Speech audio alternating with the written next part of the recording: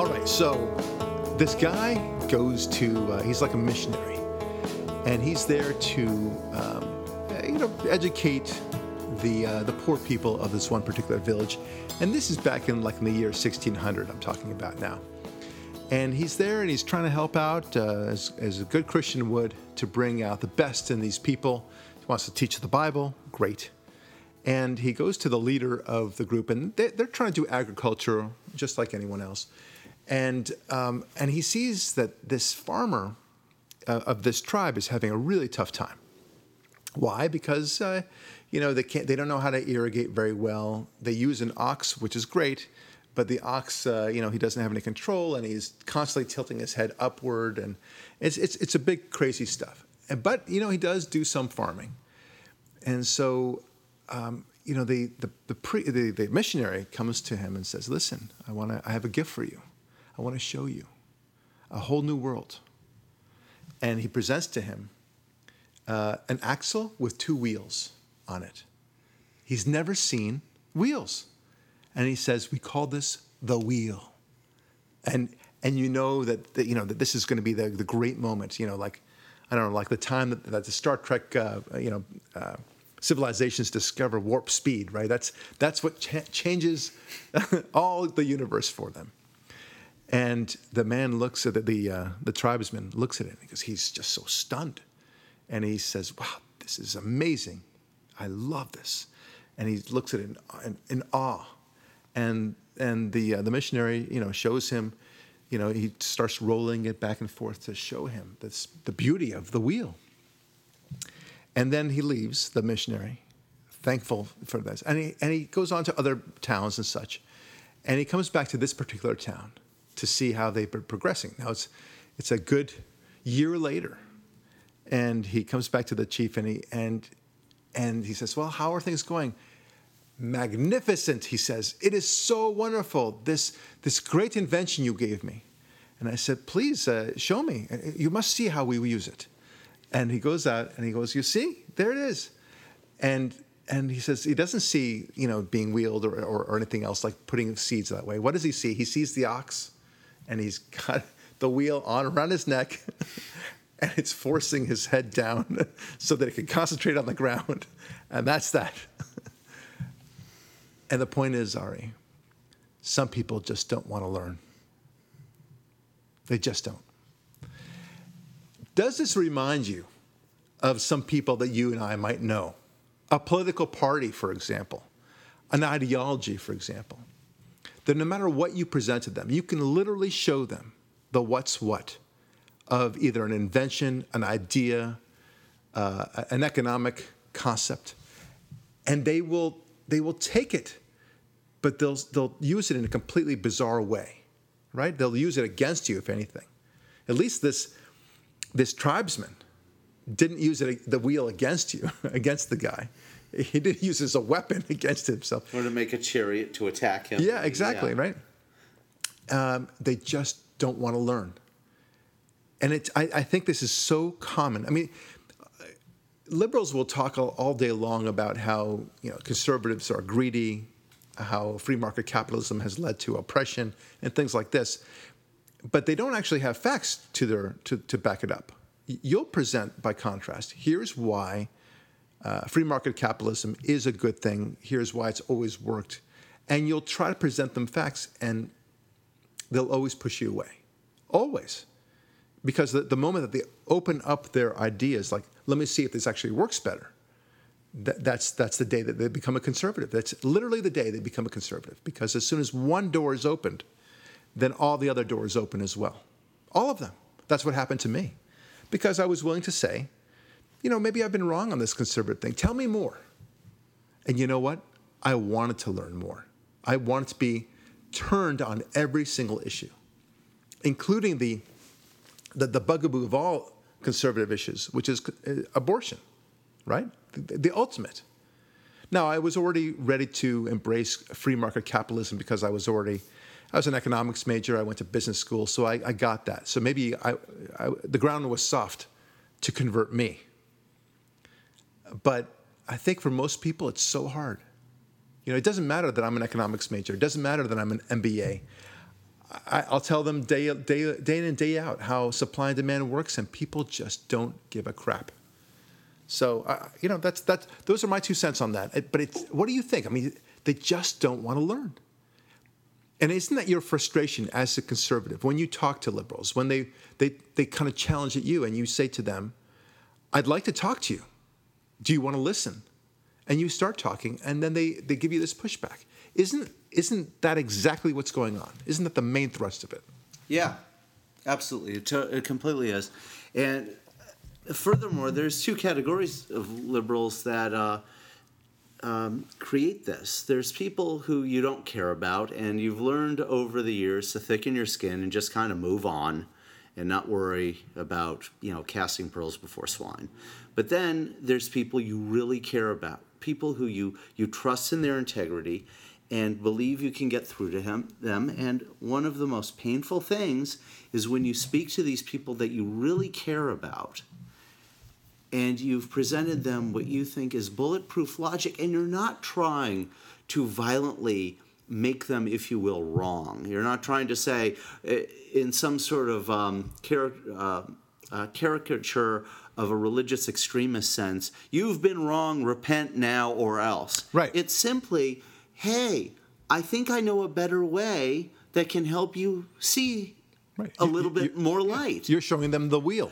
Yeah, the wheel, or whatever it is. And what you have to do as a conservative, because you understand, conservatives naturally get this, that you look at the sweep of human history and you see this is not a unique thing and this is not a new thing. Human beings want, in many cases, to be ignorant of the new and the other and the strange, because to be aware of those things is scary and requires modifications to lifestyles and life schedules that are ingrained ruts in them. Yeah. Oh, I love that. The second you teach them something like, guns don't cause violence, guns don't cause injury. Evil in the hearts of men and women, right, either armed with guns or anything else, cars, knives, trucks, machetes, anything you hear in the latest round of ISIS attacks will cause damage. And guns are not the problem. Human evil is the problem. Yeah. And this goes to any issue under the sun. Yeah, it's so funny. We always talk about how the Democrats are always the party about the one-liners, and they have these quips, like you just said, war is not the answer, and I think you had another one. Guns don't, people don't cause violence, guns do, whatever it is, right? These are the one-liners that they think are such great zingers, except when they don't face any facts on the ground. They just don't deal with the facts on the ground. And I think part of it is that they just don't want to learn.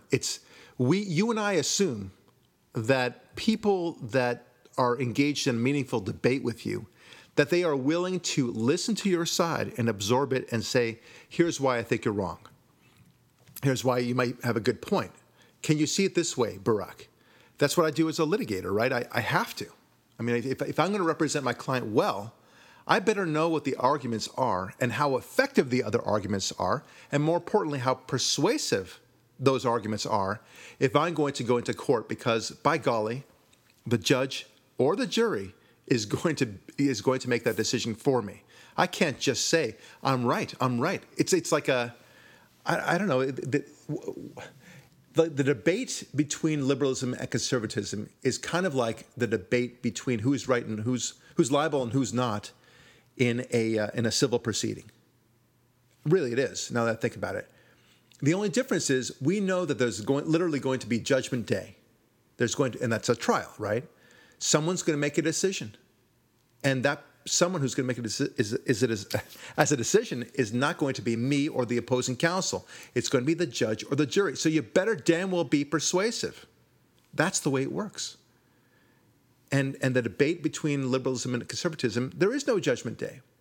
I mean, you can say the elections are to some extent. Yes, I agree. But there's no formal declaration. You are right, conservatives. You are wrong, liberals. It doesn't come out like that. We've now evaluated all the things, and it turns out that any notion of socialism is just utterly false and has never worked and never will work. We now believe that. Okay, we talked the same thing about Obamacare last podcast. And that's kind of in reverse. They never think 1 week ahead. This is on my Sunday show. That they have a glorious moment where they sign a piece of paper that I guess 2,700 pages of paper that says Obamacare will be the new operating law of the land, but there's no glorious day where they decide whether or not it actually has worked, right? It just has to kind of echo forever and ever, and we all have to just take it in the shorts, as it were, every day, and there's no final evaluation whether or not this has worked. I mean, again, maybe the Republicans will one day repeal it. I get that, but there's no endemic, built-in deadline by which there's going to be a decision saying this sucks, this was wrong, big mistake. And the same thing with climate change. Now that I think about it, they announced climate change. I mean, you can kind of more or less decide that the great glorious day when climate change was truly took hold of the country and for that matter the world, was Al Gore's movie, right? In 2006. Yeah, Inconvenient Truth. In there, yeah. And that movie, that launched the 1,000 ships. The problem is we don't know where the ships are going, and will they actually win any battle at all?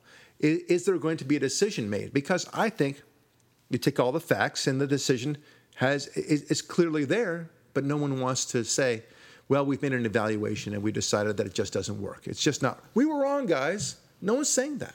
Yeah, well, what you're getting into here is a very interesting set of conversations about the very nature of the two operating philosophies.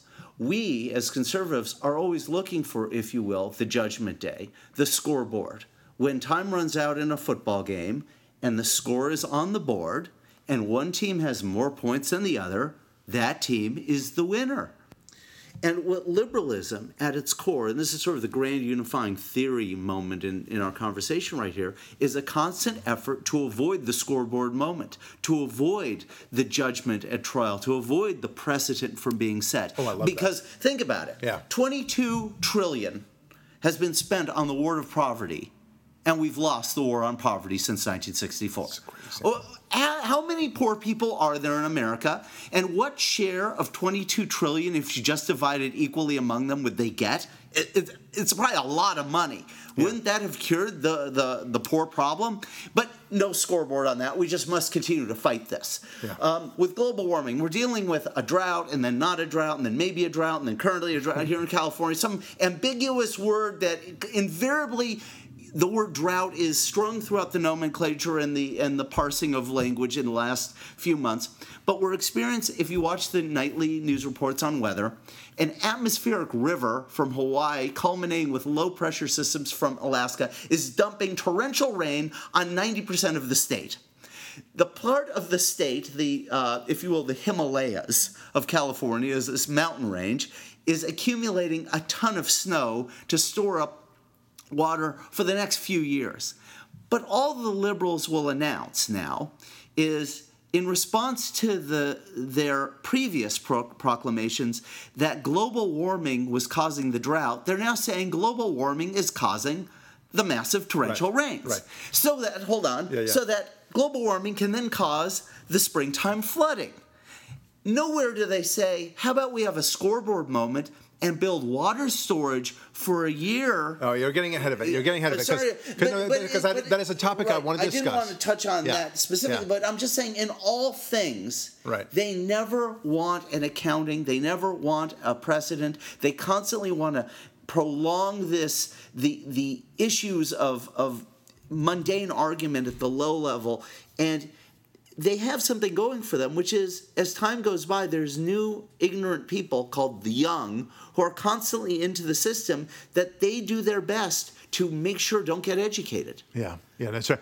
It's funny, global warming, it reminded me of what you just said. Global warming has become this, anything that you perceive it to be. It's the Windex. Well, it's like you're referring to a previous podcast that we had. We like that. But I'll make a different analogy. Global warming is like Obama. You know, you make him whatever you want him to be, right? And so, well, first it's flash flooding. Now it's a drought. Now it's hurricanes. Now it's a tsunami.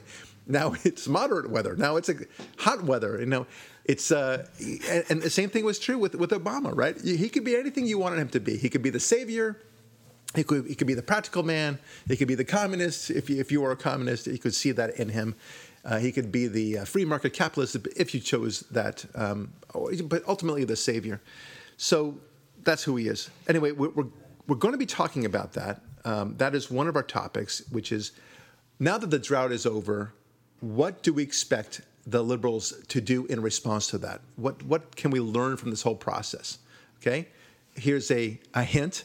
Nothing, okay, except to continue their restrictionist policies. They won't imagine anything else. The next thing we'll talk about after that. May I just interject one word? Yes. Complain. Okay, that's true. Complaining to her. So that's the hint of our discussion.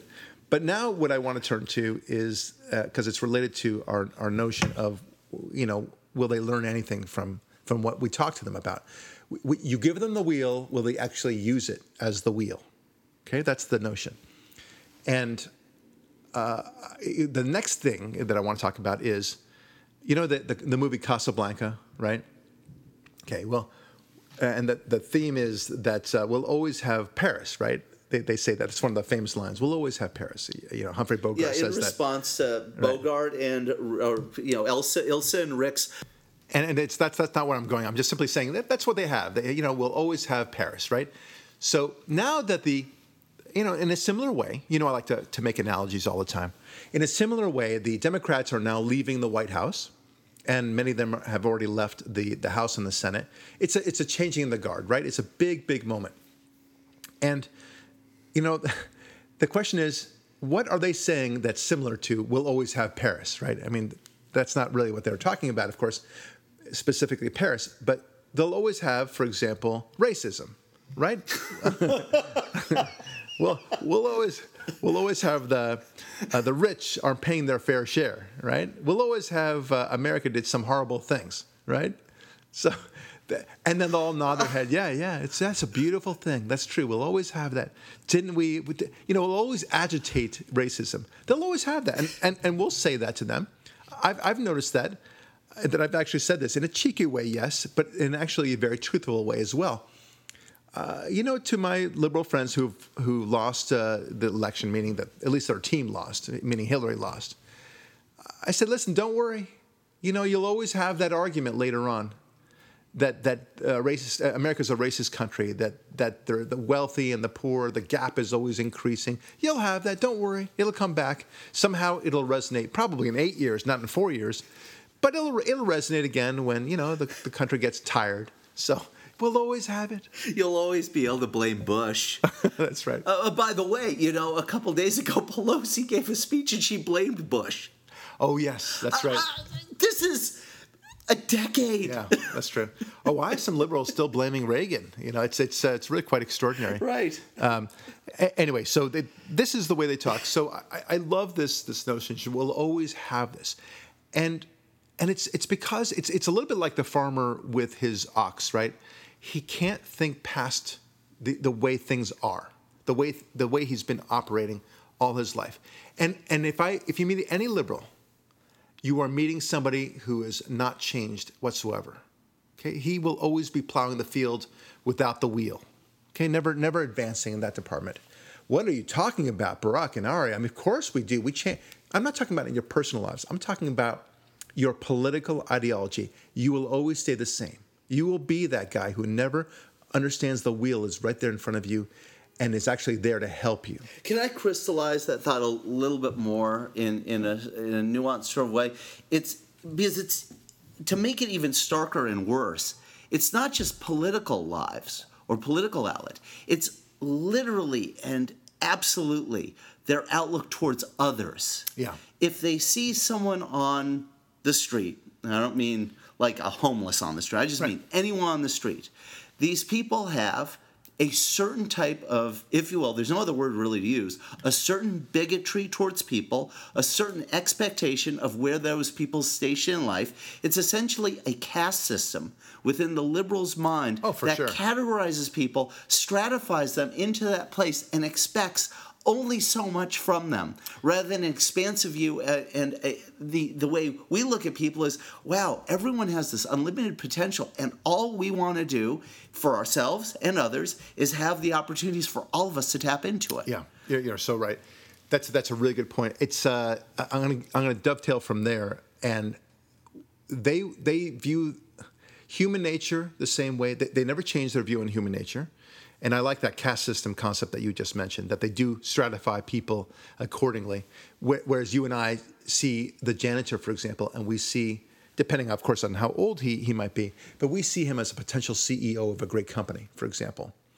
We see, regardless of a person's skin color, somebody who might write a great book, direct a great movie, or for that matter, just be a great plumber or a great lawyer. It doesn't matter. Right. We don't see race, sexual orientation, gender. You know. We see passion, and we see the infinity of the human spirit. Okay. But likewise, it's not just human nature, by the way. It's also the way they perceive the origin of life, which is, to them it's randomness and evolution. It's the same way about climate change. You cannot get somebody past their climate change ideology. It's bizarre. I mean, there is a stone that you have to break through, right? I mean, literally, you can show them the wheel when it comes to the climate change argument, and say, listen, all the facts that you had claimed, or at least that your Messiah, Al Gore, had claimed, every single one of them, not just some. I mean, even if 50% of it was wrong, he was wrong 100%. There was nothing right about what he said. I mean, he's almost reliable in the sense that everything he said was the opposite. But so going forward, to the extent that predictions have not yet, played out, I'm going to bet against Al Gore, whatever he said, and I'm probably going to clean up. But anyway, the point is that they are hard and fast in their rules about what they believe. So climate change, evolution, human nature, and the stratification of humans, you name it, overpopulation, the way to handle the rich and poor, minimum wage, all the things that we always discuss, they are locked into it, and they will not be brought out of it. And that's why you and I marvel that liberals can become conservatives, but conservatives never seem to become liberal. It's an absolute impossibility. Yeah. I have never seen it. And, to quote Han Solo, I've traveled one end of this galaxy to the other. I've seen a lot of strange stuff. And you know what I've never seen? I've never seen a real conservative turn liberal. Yes. Not one. Yeah. Not a real one. You would think I'd find one. Right. Not somebody, just one. Not somebody who once, registered as a Republican. Not somebody who voted, let's say, for Romney and decided to, in 2012, but voted for Obama in 2008, and now he's deciding to vote for Hillary Clinton. We're not talking about that, right? Yeah, we're not talking about political party. Right. We're talking about core values and understandings about how life works. Yeah. You and I, people like you and me, and Rush Limbaugh and Dennis Prager, they ain't turning into liberals, ever. Not just because we're older. On the contrary, because they probably were more liberal in the past. The older they get, the more they realize the wisdom of conservatism. And it's a very important distinction to make. People just don't see this. And why I want to say this expression, like, we'll always have Paris. But we joke around it. By the way, I think you said offline, Ari, and I loved it, about we'll always have Ferguson. I mean, right. that was brilliant. Because Paris is a more romantic city. No, but we'll always have Ferguson. We'll always have that liquor store. We'll always have Michael Brown. We'll always have that fire. We'll always have Michael Brown's step baby daddy hopping up and down on that car, denouncing God knows what. We'll have Trayvon Martin, and it'll echo forever and ever, because that's the way it is. There's no changing them out of it. So when we joke around, we'll always have Paris. When the what's his name, the character in Casablanca, Rick. When the Rick character says it to Ilsa, right? I should know my characters better, shouldn't I? But that's the problem. You're a busy man. I spend all day watching movies. Thank you. That's all I'm saying. Anyway, so when Rick says that to Ilsa, he's saying it in a loving way that whenever you want, you can always kind of hark back to Paris. So it's not a perfect analogy. In this sense, it's the ugly version of that. It's not that you'll always have Ferguson.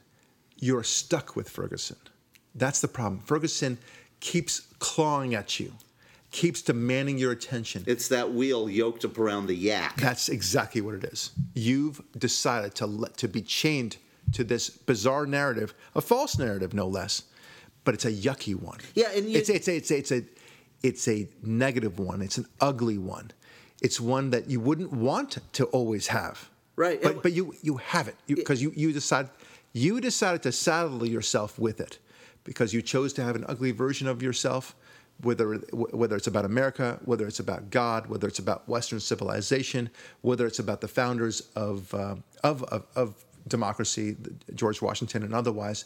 You've decided that this is the way you perceive it, and that's the way you'll always be stuck with it. Right, and it's almost like you've sentenced yourself to your own form of bondage, your own form of slavery. Yeah. You've yoked yourself to Marx, to Robespierre, to Mao, to Stalin, to Pol Pot, to Ho Chi Minh, Jane Fonda. You've yoked yourself to all of these horrible philosophical minds, these anti-enlightenment figures. Right. And you see them running around the college campuses today indoctrinating the next generation as they set out to do. Right. And they've yoked themselves to this misery. And I just stumbled upon this interesting connection maybe in my mind. I remember being about 9 or 10 years old and having a really bad day. And I don't remember exactly what happened, but I was not in a good place. And I was laying in bed at night trying to fall asleep, and I couldn't. And I remember touching the wall of my bedroom, running my hand along it, and the thought went through my mind, I hope there's no God.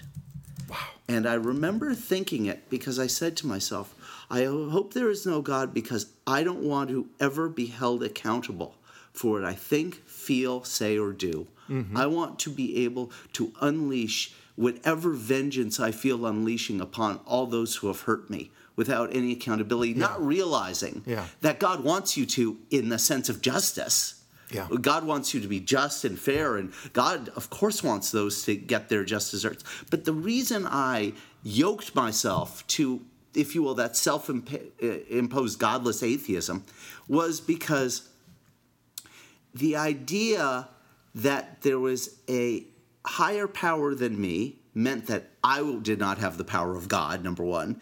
And number two, that I would have to be good if I wanted to live a life of integrity. Yeah. And I would have to allow the light in to learn new and uncomfortable things, like there might be some accountability you're held to both in life and after. And these are very scary ideas for a 9 or 10-year-old. Yeah. And I realized just now, that's what we're dealing with. People who are terrified of that. And terrified, to connect it to the previous analogy, of being liberated from their own bondage and slavery. Well, exactly. You were going where I wanted to go, but I want to take it a little bit step further. What is the wheel? The wheel is not just the wheel, of course. It's other things, too. The ability to read. Right? If you were to be given the gift as a human of being able to read, it's something that animals can't do, of course. So we're given the gift to be able to read. And what do you do with it? All you do is read comic books all day long. It might be fun for the time being, but it doesn't advance you. That's not the reason why you're reading. The reason why you've been given the gift to read is so that you can discover and learn science and expand your mind and possibly see and learn what it's out there in the heavens and the universe and everything else, right? That's the joy of reading, and that should be. You could use it for nefarious purposes, or you could use it, like the farmer did, just using the reading material like the wheel over the ox's head, and just kind of, it serves a purpose. Or you could use, a wonderful computer like we're using today as a paperweight. Yeah. It's heavy enough to hold down paper, you bet. Okay, but that's not its intended purpose. And reading and otherwise and all those things, these are the things that they don't realize, the great gifts that God and democracy and free market capitalism has given us. And they just don't want to learn. It's that they have this mind, they have the ability to reason, they have the ability to use logic and deductive reasoning, and yet they just would rather use it to attack you and to not hear you and to shut off their brains. Now, look, in fairness to the liberals, I know their arguments. You know their arguments. We're surrounded by liberals. And we know them better than they do because we've made them before. We've made them, right. I've made every extremist leftist argument under the sun. And That's right. you know what's staggering to me? Yeah. That I haven't seen them come up with any new ones since I conserve. Oh, of course. Since I've changed. Yeah, absolutely right.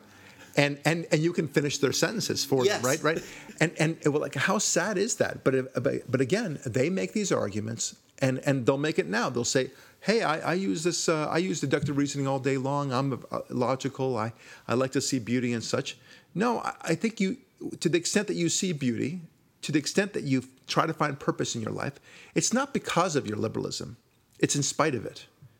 You are borrowing from conservative notions, this notion that there is a self-actualization that's possible out there, that there is something grandiose about the human spirit, and you're using it, you're writing it, but everything you believe is the opposite of that. So you must have this incredible cognitive dissonance that is just kind of ramrodding, between one fist punching the other. It's got to be painful for you. And what the glory of conservatism, the wonder of God, for that matter, thinking with God in your mind, is that you just, instead of, I don't know, it's like running down the down escalator. How about that? Instead of running down the up escalator. How's that for a nice metaphor, right? And look, I'm putting aside the fun that little kids have with that. The reality is, it's very hard to go down an up escalator. You're wasting your time. You're spending a lot of energy. Can you get down the escalator? Sure. Okay, but why would you do that? Especially if you want to get somewhere fast. Go down the down escalator and run down it if you like. But that's what conservatism does for you. Everything that you believe, that you think you believe, my friend, my liberal friend, everything, the notion of openness, the notion that you're tolerant, the notion that you're colorblind and such like that, that doesn't work with liberalism. Liberalism is the up escalator on that one. Yeah, the notion that you're keeping the government out of your bedroom while you're inviting them into every organ and orifice in your body. Oh, exactly right. Oh, yeah. But conservatism is exactly the opposite of that. It is the tolerant. It is the non-racist way of thinking things. You don't listen only to your fellow liberal friends out there. That's just an echo chamber. Talk to a real conservative, like you and me, Ari. Talk to us, and we'll explain to you, not in an antagonistic terms, but you'll talk to them and you'll begin to understand why things are so much more effective as a conservative and so much more of what you actually believe. And you'll be nodding your head a lot. You'll say, yeah, I guess I do believe that. Yeah, that too. Okay, all right. Well, what about abortion? We'll talk about that. Maybe you won't even change your mind on abortion. That's okay, but you're still a conservative. That's the point. Understand that whatever your position is, let's say on the classic example of a liberal, the abortion issue, it's always the bugaboo. Okay, believe in the choice thing. That's fine. Maybe you'll change, maybe you won't. But understand that in every other respect, you're probably a conservative. Probably, right? And the other great thing about conservatism is there are no litmus tests, meaning it's like a buffet. You take what you want when you're ready to eat it. Yeah, I like that. And if you get hungry for more, you take more. There's no pressure. Other conservatives don't judge. We don't judge each other on our doctrinaire conservativeness in real life. And no, this does not. We're not talking about political candidates who are advancing to a high elected office here, where we have to scrutinize their different positions because we're entrusting them with power. Mm-hmm. That's different. Yeah. When we're talking politics amongst ourselves, we don't talk to John and go, well, John's almost conservative, but the abortion thing. And here's Fred. He's almost conservative, but he thinks there's some climate change. And there's, Gina. Right. And she's conservative, except she thinks there should be some common sense gun control. We don't even look at each other like that. Instead, we work it out through robust conversations. And one quick point about this, which I think is fascinating, is if you look at our culture, and everything that's going against conservatism, both in culture and electoral politics, and by that, the standard things, media, culture, messages, movies, newspapers, everything. It's a miracle any conservative Republicans ever get elected, ever, with all that's going against them from the education system and everything else. But it must mean that there's something profound going on here, which is conservatism must be connected directly to the truth. Yeah. Thus, it can resist this avalanche against it and still win part of the time. Yeah, I think, by the way, Dennis Prager talks about that every once in a while. He always says it's a really a miracle that conservatives win so often. But your point is, because he doesn't go further, maybe he does, but I haven't heard him. Your point goes further, which I like, which is perhaps the reason why is that conservatism taps into a truth that even liberals with all their charades can't push back. Yeah, they can't totally Right. bury, because somewhere in human nature, whether you look at the Soviet Union or Mao's China or Pol Pot's Cambodia, people knew Right. 2 + 2 still equaled 4. That's right. The Pope once, I think it was John Paul II, said, "Truth cannot deny truth." Words to that effect. I always thought it was a great response. At some point, the ugly veneer, the ugly mask of liberal ideology gives way to reality. It has to. You know, you can. I mean, it's like a woman who is truly ugly, or a man who. Let's use a man for example. A man who's very hideous, and he wears a mask of Tom Cruise, who's ostensibly very handsome, right? In order to fool his date. It doesn't take very long until the woman will say, "Wait a minute. What's going on here?" And she pulls off the mask, as in all the Mission Impossible movies for that matter, and says, "You're not who you claim to be." You have no idea how brilliant that analogy is, because we can point to one word in recent memory, to Venezuela. Yeah. Oh, good example. 18 years of promises, or whatever it is, since 1998. That's 19 years of promises. And now the mask came off. Yeah. Now, starvation, which we conservatives said was coming, is now here. Yeah. Let's go back a little bit to the the notion of all the, we'll always have Paris sort of thing, and they're stuck with these. And it's not quite we'll always have Ferguson. It's more like we're always going to be stuck with Ferguson.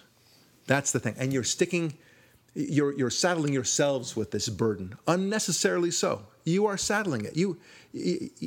The fact that you constantly go back to the refrain of Ferguson and Eric Garner and what Trayvon happened, and Freddie Trayvon and Gray. Baltimore and all those things, Yeah. and you don't even care about what actually resulted in those determinations. That too bad for you. I'm so sad. Really, it's how unfortunate that you still bring this up, despite the fact that the verdicts have been completely overturned on those issues. Not overturned, rather that it didn't go your way. That the facts revealed themselves to be something quite different. It really is like reading. And then I want to move on to the next topic. We talked before about how the reading aspect of it, what a gift that is, right? And if can you imagine? And I said that I used the example of all you could do is read comic books. Let's not even use that, because comic books, yeah, you know what? There's some fun in that. You might actually learn about heroism and what it means to be valiant and such like And that, right? truth, justice, and the American Right, way. you might in very a well- certain famous comic book, for instance. That's right. Yeah, exactly. Right, and that comic book actually has to keep your attention, right? Yeah.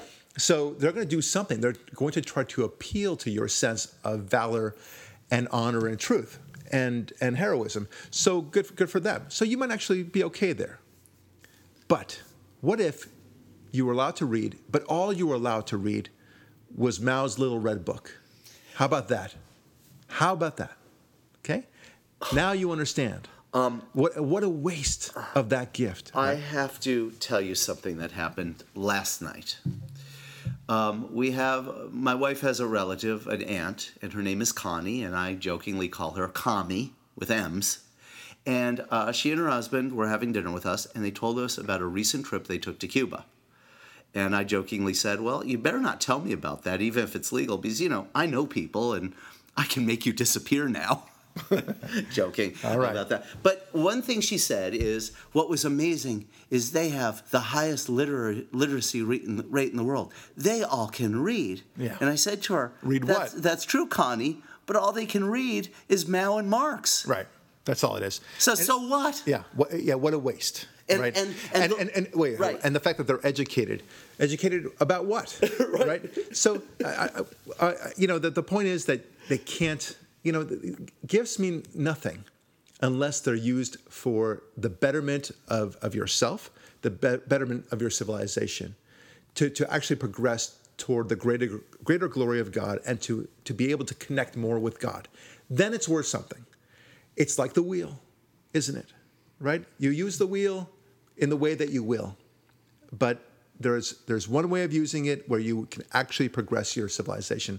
There's another way that you can use it as a paperweight or to use it around your ox's neck, and that's it. It's a silly waste. And that's the way that so many on the far left, especially on the far left, that's the way they view any new idea. Now, I promised I would return to our last topic, which is the drought. Okay, and so the issue there is quite simple. We are now officially out of the drought because of a bunch of rain that came. Fantastic. That's great to hear. I felt okay I'm keeping the faucet on for a little while longer while I was brushing my teeth in great celebration of all this. Luxury. Yes, indeed. And it's absurd, right? But nevertheless, it made me think, as I'm sure it made you think, how will we respond to the next drought? And then I thought to myself, wait a minute. I'm thinking way beyond 1 week, aren't I? That's way beyond what a liberal would think. They just think we're done with the drought and no more. That's it. They don't think to the next drought, do they? They don't think, okay, listen, we're out of the drought now. It was really tough and such like that. Let's hope this never happens again. Okay? It's a little bit like, in fact, it's a lot like you're drowning in debt. You're about to file for bankruptcy and $100,000 in debt. Boy, you really screwed it up. Big time, Ari. Okay. And now, somehow, you either win the lottery, you got an inheritance, or somebody lent you some money, and they said, pay it back whenever you feel like, okay? And you get $100,000, and you pay it all off, okay? Whew, you're done. Good for the moment, right? And then you do exactly the same things. You change nothing about your character. You don't seek a job. you don't... You continue to do your drugs, your alcohol, whatever addiction you may have, and then, of course, you're going to end up back exactly in the same position. It's exactly the same thing. What are we going to do differently this time? But that question doesn't even enter the mind of the liberal, because the liberal always thinks reactively. What are we going to do about this after the fact, once it's already hit them? Well, they think one thing. The drought descends upon them. One thing before that. Right. They think, well, I'm perfect. Why should I do anything differently okay, that's first? fair. Then, reactively, we'll respond to whatever comes up when it comes up. That's fair enough. Yeah. By the way, quick question, though. Did they announce the drought is over? Because I saw something.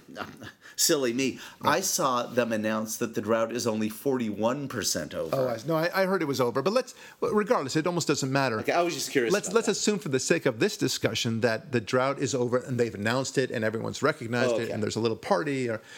Unlike most other situations where they, like Obamacare, like we talked about, here we actually do have an end to a scoreboard. Yeah. And okay, great. But the question is, what are you going to do about it next? That very question is not a question a liberal asks. Okay, what he will ask, right now we should all be scrambling and saying, okay, listen, that was crazy crap. That's bad stuff. We have more people coming into California. There'll be more demand for water. Let's be prepared for the next drought, such that we won't even feel it, right? But that question is not a question that they ask. As you said, Ari, and I always loved it, liberals always think in terms of how to how to restrict activity in order to solve a supposed problem, sometimes a real problem like a drought, and sometimes a fake problem like global warming. But it's always about restriction of behavior and resources. By contrast, the conservative always thinks in terms of efficiency and expansionism. Very different things, right? Efficiency, you can say, is a form of restriction, but it's not. It's just being smart. And the Israelis know this very well. They invented the whole notion of drip irrigation. Instead of just kind of, throwing a whole bunch of water on the lawn, wildly, they instead do direct to soil irrigation. That's much more efficient. It's actually cheaper too. Why would you, spray all this water, which gets lost to evaporation, just by being in the air, where you can do this efficient way? So that was one thing. And then they said, okay, well, look, we also want a lot more water. Well, they have these huge desalination plants, which are fantastic. Then they also know how to recycle water from the dump. I mean, not from I guess from the sewer. So sewer water, they can cleanse it, they can purify it, and they actually have it as drinkable water at this point, having been sewer water. I mean, it's like, why not? Right? Instead of dumping it to the ocean, using it and finding a way to use it again. Right? And so you have two advantages to that. One is that you end the drought, and secondly, you end pollution, at least water pollution. But other than that, Israel's really on the wrong track, right? I mean, but instead in California, and for that matter, America, no one has this conversation. They only think about how can we restrict people. And this is, again, small-minded thinking, which is antithetical to the whole notion of capitalism, to free market principles, generally speaking. Completely antithetical to it. Yeah, I would almost classify liberal philosophy could be summed up as this. Let's focus on the smallest problem, the smallest issue, and create the maximum amount of inconvenience and frustration based on it. Perfect example, the drought and water issues. Another example, traffic and highway issues, road capacity. The best example of them all, paper and plastic bag restrictions at your supermarket. Let's go. Every time you go to the supermarket, which is the absolute culmination of every miraculous aspect of American life, this one building where you can get anything to eat and clean your house with. Right. And at the end of the process, for low cost, maximum amount of food, they piss you off with how you're going to carry your groceries out. I know. You're right. It's all about restriction. But they focus on such small potatoes. It's always small. But it's about how to think expansively, which is the word that you use, and I always liked it. Abundance. Okay, great. But guess what? We're going to get caught with our pants down again. Okay, now here's a great prediction. I mean, you and I are very good in the business of prediction, but this is a prediction, and I put that in quotes. Okay. Another drought happens, let's say in 5 or 6 years, a real serious drought. Here's my prediction. They'll demand that we restrict our water usage. Again. They'll say that your bill will go higher if you use above a certain amount. It's exactly the same playbook. It is no different. You love football, right? And you say, and in football you have plays, different kinds of plays, and likewise in basketball too. And what if the quarterback just did the same friggin' play every single time, right? And the team is not privy to what the huddle is, right, of what they're planning to do, right? So, but all you know as the opposing team, the defending team, is that this team on offense is going to do the same play over and over again. You'll be able to respond to them. We know that, and this is who the Democrats are, who the liberals are, generally speaking. It's going to be the same play. Yeah, they don't have one playbook. They have one play. One play. And in 2020, and for that matter, 2018, but especially 2020, when they bring out a new Democratic contender. You mean an old Democrat? Thank you. Good just point. A different old one. Different old one. Technically not a new one, just a different old one. But it'll all be the same. Yes. Okay? It'll be the same play. It'll say the difference in the rich and poor. They don't have to read any teleprompter because they've memorized it by now. I'd like to think. I mean, at some point when the Phantom was on Broadway, you'd like to think that they're no longer memorizing. It's just kind of coming out of their mouths because it's so routine. Yeah, I got this. 400 right. performances in a year. I got this. I know what I'm doing. They're not going to say line, right? So the same thing with the Democrats. I mean, you don't need any teleprompter, do you? Whoever you might be, you know that the arguments will be the same: rich and poor, unions, global warming. Drought and the children, the poor, grandma. Right. Fuel-efficient cars, you name it, solar energy and investment into such and such towns, welfare, you name it, and that's the way it's going to be. We know this exactly what's going to happen. Whereas with conservatism, it's always going to be about how do we expand. That will be the one thing that's consistent. How can we maximize the human potential for America and, for that matter, Western civilization? Yeah, and when they say to us... That's the only thing... Sorry. That's the only thing that will be consistent within the Republican platform. Right, and I'll cut them some slack on it. Say, yeah, we run the same play too, but that's because it's based on principles that, well, let me be blunt here, always work. Yes. Freedom always works throughout all of human history. Increasing wealth in families, individuals, and communities always works and has since the Stone Age. Okay, it's human beings yearn to be wealthy and be freed from the need to earn money by having abundant wealth. Human beings need.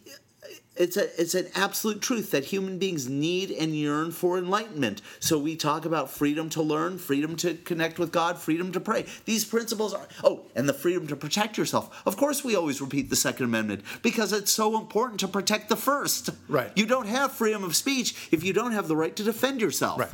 The dig on Monsanto, the seed company, the fertilizer company, and all that stuff. Yeah. The dig on them, right or wrong, I'm saying the dig on them, the accusation, shall we say, is that they create the seed and the problem with the seed, and then they present the solution at the same time. So, in the corner of the market on the seeds, and if you have to buy the seeds, and therefore you have to buy the only fertilizer, or I guess a pesticide that works with that seed that's resistant, and everyone's in one big happy Monsanto family, right? Yeah, it's the Apple ecosystem for agriculture. Right. So exactly. They want to. Very good. Oh, I like that. But it's a closed architecture. There you go. Yeah. But that's the accusation. I'm not saying it's right. I'm simply saying that's the accusation. Funny that, because every liberal policy, every scare that they have, is exactly the same thing, right? They present the problem and they have the solution. So the drought is one example, and that's why I say it's always the same. The drought, now we got to restrict, and here's what you're going to do. And we talked about all the predictions of that. It never dawns on them that there might be a different answer to the drought problem. Right. Even though other countries, particularly Israel, have had very successful answers to it. It's not as if they have to be. We don't even have to be creative about it. We just got to say, "Can we borrow that, please, for a moment? Can we use that little flashlight you got there because I need to tighten this widget? Thanks, dude. Yeah. You don't have to invent the flashlight. Right. Do you have any more of that tubing there? It seems to work, but it's even worse than that for everyone. And this is what we constantly, as conservatives, get so frustrated about. The Democrats used government to cause the problem in the first place. Yeah. They were the ones dumping water before the drought hit, trillions of gallons for. I'm not even going to talk about the bait fish that they were trying to save, but the point is they were dumping water California people needed and would need, and any idiot could see would need sooner or later. They're dumping this water, and then a drought hits, and then they turn to the people who didn't dump the water and says, you got to pay the piper now. Right. And it doesn't dawn them on any other solutions. So they create the problem, or at least they exacerbate the problem, and now they also have the solution, and it's the only solution. Same thing is true, of course, with the overpopulation scare, right? And that one is my favorite one because it's such a great example of how the liberal mind thinks. We cannot have more people. We must have zero population growth. One child per couple at most. Obviously we're not going to force it, but this is what we really want. It's really scary if you don't do this. There won't be enough resources to feed everyone. Will go hungry. We'll start eating each other. Soylent Green and so forth. Okay? Right. And Oprah is going to give away abortions like she does cars on her show. Right. There you go. And every Tuesday, they'll come scoop you up. Those people that happen to be in the street. And suicide will be, really legal, no problem at all. In fact, it'll be encouraged. That's the idea. and this is the way they view it. So we got to do this. It never dawned on them that there might be another solution to the so-called overpopulation problem. And that is that we'll get more efficient with our food. And surprise, surprise, not only have we gotten more efficient with our food through free market capitalism, mind you, but we have more food than ever per capita. And people are climbing out of poverty and hunger worldwide, not just in America, by 350,000 people per day. Okay, so much for the overpopulation myth. And of course, there was no, a great meeting on the battleship Iowa, whatever, to declare surrender on the issue of the overpopulation, right? It just kind of went out, and no one's talking about it. Just please don't remind me. It's a little bit like, the time that the husband and the wife, they had this rough patch where the husband was beating his wife senselessly and is having a lot of adulterous affairs, but they got over that. They just never talk about that now. right? It's the same thing. Like, remember that over? Oh, don't talk about it. It's never. We'll always have the battered women's shelter. That's right. That's right. When we Republicans will always have their overpopulation scare. That's another thing. Then likewise, the global warming, of course. They truly invented this one. This is my favorite one, because overpopulation. You could always argue, well, gosh, at some point there are going to be too many people on the planet. Just do some math. You can see that the global population is going to be growing, and at some point, it can't sustain. I understand the argument. We disagree with it for many reasons, but at least you can say there's a legitimate foundational logic to it. Global warming, on the other hand, is purely concocted out of whole cloth. It's totally garbage. Someone said, you might as well say, we must stop this problem of the sun rising in the east and setting in the west. What's up with that? We gotta stop this planet and turn it around. That's right. And if we could just turn it around, everything will be fine. That's right. Exactly. You really might as well do that. Okay. So they just invented this because, guess what? I mean, there's natural cycles to the climate, but they decided this was a problem. You understand? The fact that the sun is primarily responsible for climate change and the temperature, that's no big whoop. We don't want to think about that. It's only us. Only us. That's the hubris.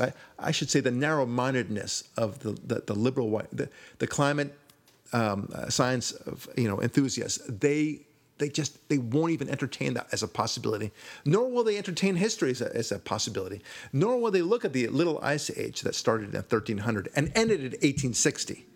No. It's all us, you understand? And so the solution, they have the problem and the solution, right? I mean, I like it when my associates come to me to declare that, hey, Barack, we have this problem, but good news, I found a solution to it. I like that. Okay? And no doubt this is what the far left thinks that they're doing for the planet, right?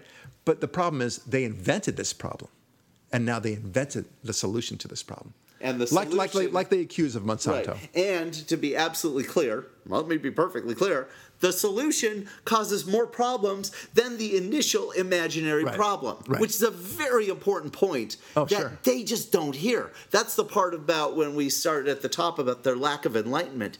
And then one other thing that's... Wait. It's like the Simpson episode when Homer holds up the beer bottle that he's been deprived of for so long, and he's so happy to have the beer bottle. And he holds it up into the sky, and he says, alcohol, the problem and solution to all life's problems. Yes, absolutely. And then part and parcel of that, and I think that in the global sense, a perfect sort of off-ramp to this, in a conclusive way on this grand theory, if you will, or unifying theory is, look how misery is part and parcel of liberalism. In other words, they can never point to scoreboard because it would require some human satisfaction for once that would impede on the misery that allows enlightenment never to come in. So with the drought, they can't say, drought's over. Woo!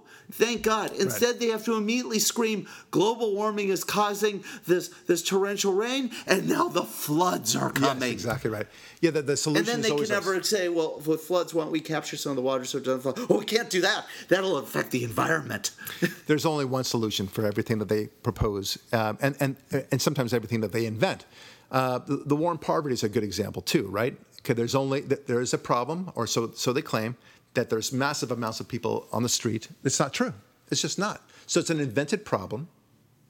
I'm not saying that there's no poor, but this war on poverty, it just doesn't exist. And the war is not working, so to speak. And their solution, which has been running on now for 50 years, has not alleviated any of the so-called poverty that they claim. It's probably only worsened it. Yeah, made people more poor. Right. Same thing with traffic congestion. We talked a little bit about that offline. How they create this problem, and for the ultimate purpose, perhaps, of having a lot more public transportation. But the last thing they want to do is actually open up new freeways, which is the obvious answer to it, or in the alternative, to simply charge people along the way for using it during rush hour times. And those rush hour times will change anyway. The bottom line is that it would never even dawn on them for a second that charging people for freeways might be a simple solution to resolve this so-called problem. And they say, how can you do that? It's the public freeways and everything else. And I say, okay, you're doing it with your parking meters. You're charging people to park. Well, why can't you charge people to use the roads? And when you ask people that, it's they scratch their heads and they're trying to find a distinction, but they can't. Yeah, and think about also the irony of this. They look at a parked car as an income center, a revenue center. Yeah. But the moving car, which is burning all that carbon, they look at rewarding. Yeah. As long as the car stays in motion burning Very fossil strange. fuels, making their global warming worse, we're not going to punish that. Well, Right. And likewise, Yeah. the notion of taxing people. You know, that the solution to taxing is to the tax or the revenue problem or whatever that might mean, is to tax the rich people even more, and to tax people on lower income levels even less. And that's the solution, and that's the fight. That's where it should all be drawn down. It doesn't dawn on them either that maybe a solution would be to have a sales tax, a consumption tax, as it were, which completely reverses the whole notion of how we gain taxes. And it's far more fair, and it doesn't punish people for working. Yeah, But- don't you want to reward people Yeah. for being successful? Don't you want to increase the number of successful Right. people But rather it's than a last restrict thing. it? Yeah, exactly. It's the last thing they want because, one can argue in a cynical way that they actually want unemployment numbers to be high all the time because that would make those people more and more dependent on the government. But let's not go there.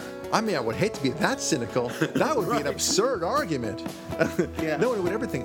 But solutions. Take the wheel and use it for its intended purposes. That is the way it's got to be. I'm Brock Lurie. Thanks so much for listening. We'll talk with you next week.